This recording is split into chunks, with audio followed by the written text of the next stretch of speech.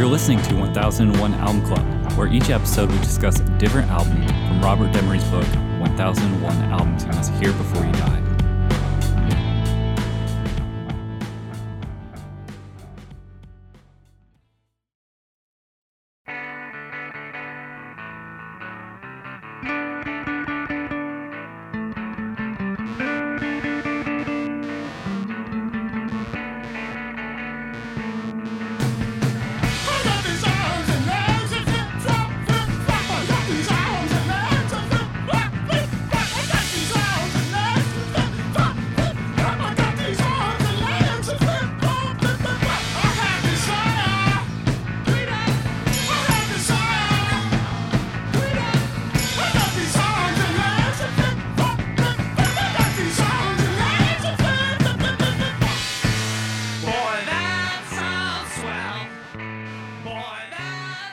For this episode, we'll be talking about Pere Ubu, Dub Housing. On the line, I have Rob. Sup? Ben. Hey, John, boozy sailors. Boy, that sounds swell. Kyle. Hi there. Dub Housing is the second album by American rock band Pere Ubu, released in 1978 by Chrysalis Records. The producer was Pere Ubu and Ken Hammond, and the genre is post-punk. And I'm going to read from the book, David Nicholas.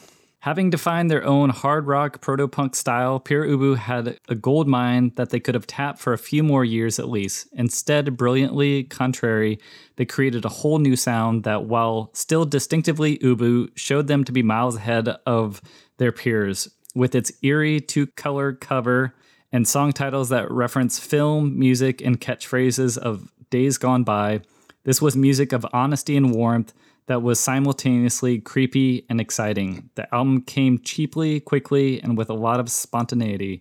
Guitarist Tom Herman now says that the group were, quote, "We're just beginning to realize we wouldn't be commercial," but that nevertheless that hoped to herald a time when music would move away from being a product and back to being expressions of artists' musicality and emotional visions. We all remembered the excitement of the period of change from Neil Sedaka, Fabian, etc. to the Beatles, Moby Grape, and Hendrix.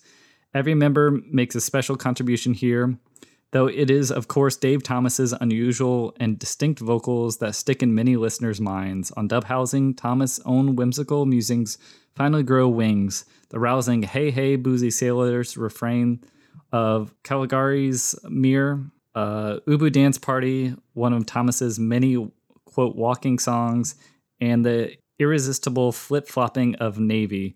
This is the biggest leap the group ever made and very satisfying. All right, what do we think of Pere Ubu, Dub Housing? Fuck yeah! Dude. It's so good. Boy, that awesome. sounds swell. Yeah. I'd never heard this album, and I love it. I wish I had heard it 20 years ago. Same. This album is great. This thing's a beast. Yeah, this is weird and amazing. It's like going into a different spectrum of music. It's crazy. Cleveland rock and roll. Yeah, the spectrum is called Cleveland. Where's the code key, Howard? Was that set in Cleveland? Cleveland. Yeah, man. Come on. Shit, that's a Howard the Duck reference, y'all. You don't have to explain it to them. The fucking dorks that listen to this know it's a Howard the Duck reference. But yeah, this album has a very Howard the Duck feel. Yeah, it's like what the fuck is this? But I like it. It's like Cleveland style, man. Yeah. Ducks and post-punk. This felt like it felt when I was not familiar with Pere Ubu before starting this project, and so this kind of came out of nowhere for me. And yeah, I had the same reaction all you were. I was like, oh, this is the Liars, this is Arab on Radar, this is the Rapture, this is Pavement, this is Talking Head. Like all of these bands I had heard, I was like, oh, they were looking at this band, like they were inspired by this band, and it brought a flood of, you know, different elements of what they're trying to do. And at the same time, I feel like they're trying to do the can thing, the krautrock thing in the middle of the United States, of just being like, this is rock and roll, but if we wanted to make post rock, like this is what we think it would sound like. Something that's not rock and roll. Avant-garage. Avant-garage. Anti-rock. Man, there's still like for being arguably anti-rock, there's still a handful of songs, or at least sections of songs, that I can just shake my ass to on this album. Caligari's Mirror for the fucking win, man. Yeah, dude. Was not expecting that chorus to come out of the start of that song. Or like when Ubu. Okay, yeah, go ahead. No, I want someone else who's more eloquent to elaborate on what I just said. Rob, I would imagine that Caligari's Mirror would be a perennial favorite at Turbo Jugen parties. I heard it at one of them. What do you do with the Boozy Sailor? Come on, man. It's fucking awesome. Yeah, I need to introduce it to the Navy. It's so good. Hey, Boozy Sailors. What do you guys think of the song after Caligari's Mirror? Thriller. Wonderful. Thriller. It's great. Did anyone listen to Red Crayola, the group? Has anyone heard them before? No. I've heard of them. I have not heard them. I guess they were on tour with them for this record in the UK, and they were doing weird stuff like bussing in, from like London into a cave. They were playing in caves with this band called Red Crayola. They're also playing with like Human League and like Nico. But apparently that song you were talking about, Thriller is a big Red Crayola influenced by that group. Just like a weird sound collage. Yeah, and if you're listening to it in every song on this record. Thriller, like there's definitely some switching left and right kind of effects that it's a panning back and forth. Yeah, this music, they brought in a lot of these background sounds too, which makes it very eerie. They bring in these almost recorded. It sounds like a movie playing in the background while a band is playing. It's unsettling in some capacity because it doesn't quite line up, and so you're always kind of on edge to wonder like what is actually happening. Did you accidentally push play on a video on your computer, or like something else seems to be happening. I did think it was cool too. I had read that they were influenced by television because they actually brought them to Cleveland in 1975. Lafner brought them to support, was it Rocket, when they were in the band Rocket? Rocket from the Tombs. Rocket from the Tombs. And afterward, they broke up in Rocket, and then they formed Pure Ubu. But the theory was that they wanted to be a punk rock group, but they kind of failed at creating a punk rock group, and they created this instead. Also, it blows my mind. They thought this was commercial music. if their model of punk rock was television, then they're flawed from concept. Yeah. They were looking at that band and saying, "Oh, that's punk rock." Television's punk rock because they were grandfathered in. There's already this band playing CBGBs. They're punk rock. Yeah. I heard the radio song. It was a day on the beach. I was lost in love. I was sailing the sun. I heard talk the music. I heard talk.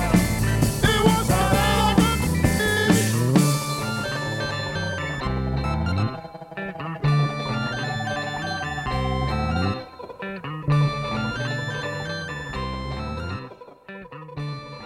Did anyone want to talk about Captain Beefheart? It comes up all the time on every review of this album, and the comparison to this album. Does anybody see that? Anybody want to? I heard it. Rob, did you hear that? I don't think so much Trap Mask Replica, but maybe was it Safe Like Milk? So Safe as Milk. I don't think that this hits the weird disjointed stuff that Beefheart was doing with this. Seem Trap Mask Replica makes this seem like accessible, kind of. That's fair.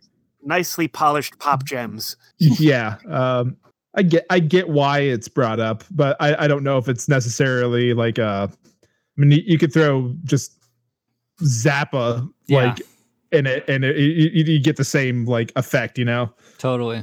This I still think that this just reeks of like cultural wasteland, make your own fun rock that is the Midwest. So like it doesn't surprise me that this is coming out of like, art school kids like in Cleveland. Yeah, I get that too. Right. Yeah. It was said too that, I mean, Captain Beefheart apparently had a very, very good vocal range, but Thomas actually had a greater range of dynamics. You would never know it from this sort of strange falsetto he puts on most of the songs, but I guess he had a very good range of singing. He could sing? Yeah. Very well. So that makes what he's doing on this even like more impressive, because it's hard to do a thing wrong on purpose. Like I don't know if that's necessarily what I meant to say, but it kind of like it's much harder to be able to sing and then like intentionally go off key, which he does constantly. I had also, there had also been comparisons too to different people like Brian Eno, what he had been doing with Music Concrete, bringing in electronic keyboards, sort of revolutionizing the sort of compatibility of keyboards with music, Roxy Music, and kind of sticking those in as Eno would say, sound treatments. What do you guys think about those sound treatments, the sort of bleeps and bloops that are intertwined within this record? I found that there were way less bleeps and bloops on this record than there was on Modern Dance. Like I found that the keyboard was actually like doing more melodic things, and not specifically with the track, not with Thriller. Thriller is just a weird collage, but I think for the most part, like I actually wrote down like the keyboardist is actually like making musical sounds with the, as opposed to not, and I was still here for it. So I don't know. I think that was more present with the other record. Yeah, and unlike it's not necessarily like a treatment played or put on an instrument. It's a separate sound selection that's being used, right? I mean, it's not like, oh, I'm going to run the guitar through this, or I'm going to sample it or change it that way. It's a straight up, oh, okay, I'm going to make an original sound, or I'm going to use a recording and change it. Right. Yeah. That's what the keyboardist is doing. Like, best of my knowledge, he's still just using that same rig that he had on the last one, but not going just for making noises. I am repeating myself a whole bunch. Kyle, what did you have to say? Yeah, I agree with what you guys are saying. It's not as noisy. But I did get a huge Eno Roxy Music vibe off of Ubu Dance Party. Did anyone else get that? Oh, yeah. Dude, I love it. It sounds almost like Pressure Drop, right? If you listen to it, it sounds a bit like Pressure Drop, which is that song. By the end of that song, I was just like smiling uncontrollably. I don't know. I really like this record a whole bunch. It just kept getting better. Yeah, repeated listenings too. It definitely... It's real dense. It feels like some of that Zappa stuff or that Beefheart stuff where it's like, damn, something else is going on here. But yeah, repeated listenings definitely help me. It makes me want to be like a wedding DJ just for when someone requests that I play Thriller. Oh, you guys want Thriller? Hey, can you play Thriller? I fucking can. Y'all want something you can tap your toe to, huh? Are y'all information for your spooky line dance? Well, here you go. Kids crying. I did read a beautifully written review by Norman Writing, who I'm not familiar with his work, but he said Thriller is a, quote, a loudspeaker blathering slow vortexes of aqueous resonance, overcut by deformed, clamorous, and hollow cries, disfigured piano from ghostly fingers in a deserted auditorium, clangorous electronics, quick footsteps creaking in the dark, slow down tape. I mean, it just goes on like that for the entire review of the different songs. It's really good. That's cool. This record's also really funny. It's hilarious. Really funny? Yeah. It's really funny. If you look at the lyrics, it's hilarious. Like even on like the darkest songs, like on Codex, he just shrieks, "Here come my shoes." Here comes me.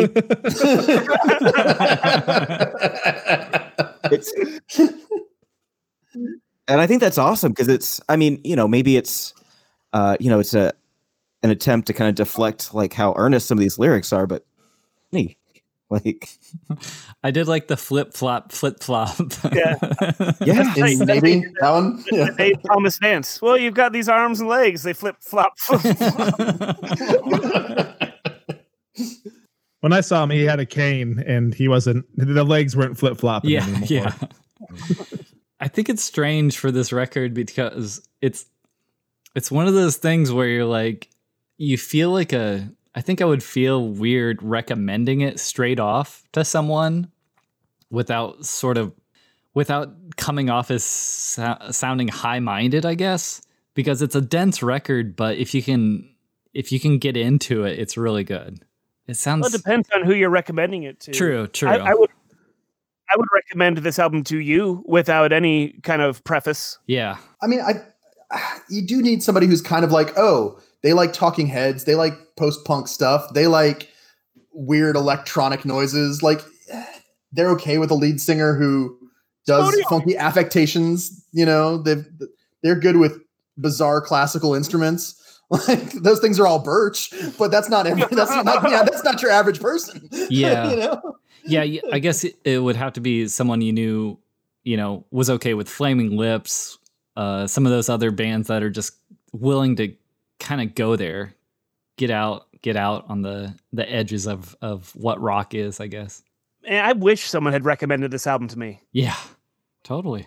I know I talked about this when we were covering Modern Dance, but yeah, just like in late teens, early 20s in Bloomington in the early 2000s, being in bands and listening to bands, the fact that, like that band that I was in, Mount Gigantic, the fact that I don't think any of us had heard Per Ubu blows my mind, because we were like trying to do this type of stuff, but did not have our history in check, And speaking of history, Modern Dance came out 10 months before this album. Like, it's a span of 10 months. These two albums come out that fast together.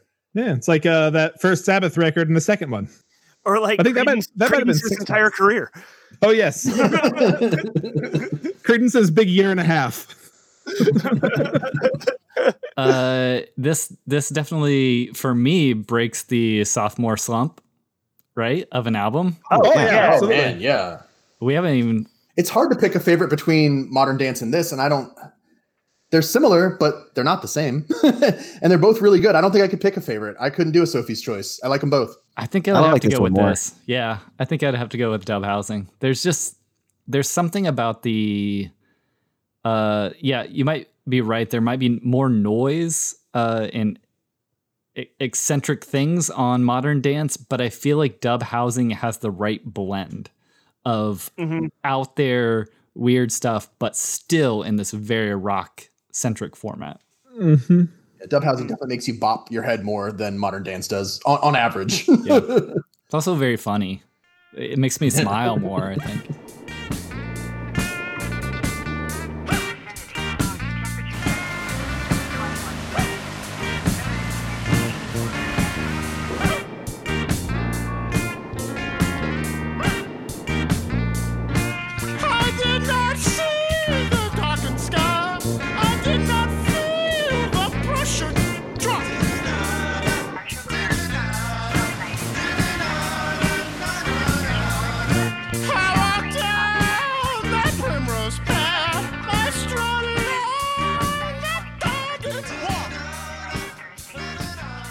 I had to look up the word syllogize. Do you guys know what syllogize means? Like a syllogism? No, what is syllogism? No.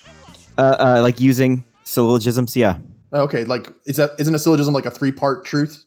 Is that what a syllogism is? I knew you would know this. Okay. Yeah. I mean, but where does syllogize come up? Does it come up in one of the lyrics? It comes up in the song Dub Housing. Okay, why don't you tell the word, because I'm going to mess it up. And then I'll tell you what word I learned from this album.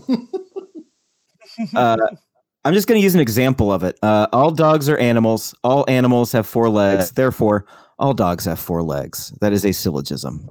Yeah. You use it in geometry a lot sometimes, I think, like for proofs. Yeah. Exactly. The word that I learned from this album was spotty-oddy. Did any of you guys know what spotty-oddy meant before this album? I just thought it was No. the word I that didn't look that one up. occasionally came up in songs. This is the only time I've ever heard Spotty in a song. In Drinking Wine, Spotty. It apparently is the practice of pouring all the dregs of various bottles together and then drinking that. Oh, I know exactly what that is. Yeah, we've all done it. We just didn't know what it was called. It comes up in I think a few Outkast songs. I think on Quemini. Oh. Huh. Like Spodioti Dopalicious Angel. Well, I'm into Sounds it. about right. Yeah, the only thing that I've learned word-wise that this album taught me was that Jehovah's Witnesses call themselves dubs. Mhm. And that dub housing, it could be the lead singer who grew up Jehovah's Witness, like talking about the upbringing. Mhm. I don't know. Him and Prince are the only two I know that made music. So Them J-dubs. yeah, dubs. I'm just gonna sit here and listen to the rest of the record, unless you guys have something more to say. I'll say another quote from Norman writing about this album. It says, with dub housing produced in a more professional manner, the visionary tone is accentuated by the atmosphere, becomes even more ominous. Everyday life is brought back by a demonic ritual whose victims scream impotently in total silence. All the songs are immersed in an atmosphere of madness and desperation, more languid and melancholy than its preceding disc, far away from its red-hot industrial climate. The album is a hymn of total depression akin to the mood and shading of an expressionist cinema. I can't say it better than that. I mean, I feel like that paints it with like a darker brush. Like we're all here smiling and giggling into the abyss, but like, yeah, it has a bit of a for art. I guess it's not just an art movement, but it does have a bit of that surrealist artist Dada element of poetry over, multi-phrased poetry over other poetry, in elements that are just disconnected in the background going over the songs. It's really weird. Like listening to it while we're recording this too, I kept thinking my equipment was messing up because I was hearing these buzzes in the background. I was like, oh shoot, what happened? Nope, just the record. Man, here we are smiling into the abyss. But again, if you can't smile into the abyss, you ain't shit. yeah, I feel like this is the album for now. you know? Right? Like, For the now. I feel like I've been smiling into the abyss for the better part of a decade. scream silently in your heart, please. Do we need to go around the room? Everyone seems pretty positive. Does anybody? This album's fantastic. Yeah, it's real fucking good, man. Okay. Wow. I thought maybe we'd have someone say, yeah, not for me, but okay. All positives. Consensus is reached on Para Ubu. I think that the Midwestern post-punk rubs our aesthetic the right way. Yeah. As this group of gentlemen on this chat. Yeah, I think that is we have found a consensus that we seem to like the post-punk. Let's start a band. Well, I'm not doing anything, man. I got time. Yeah, we need to. Yeah, I'm just imagining this on one of those cover band. Yeah, well, just this one on one of the polls or whatever, being like, want to start a band? Inspirations, Pierre Ubu, like Frank Zappa, like, just some really random bands. You'd get the right folks. I guess you would, yeah. All right, next time we'll be talking about The Only Ones. Yeah. The Only Ones. All right, thanks, y'all.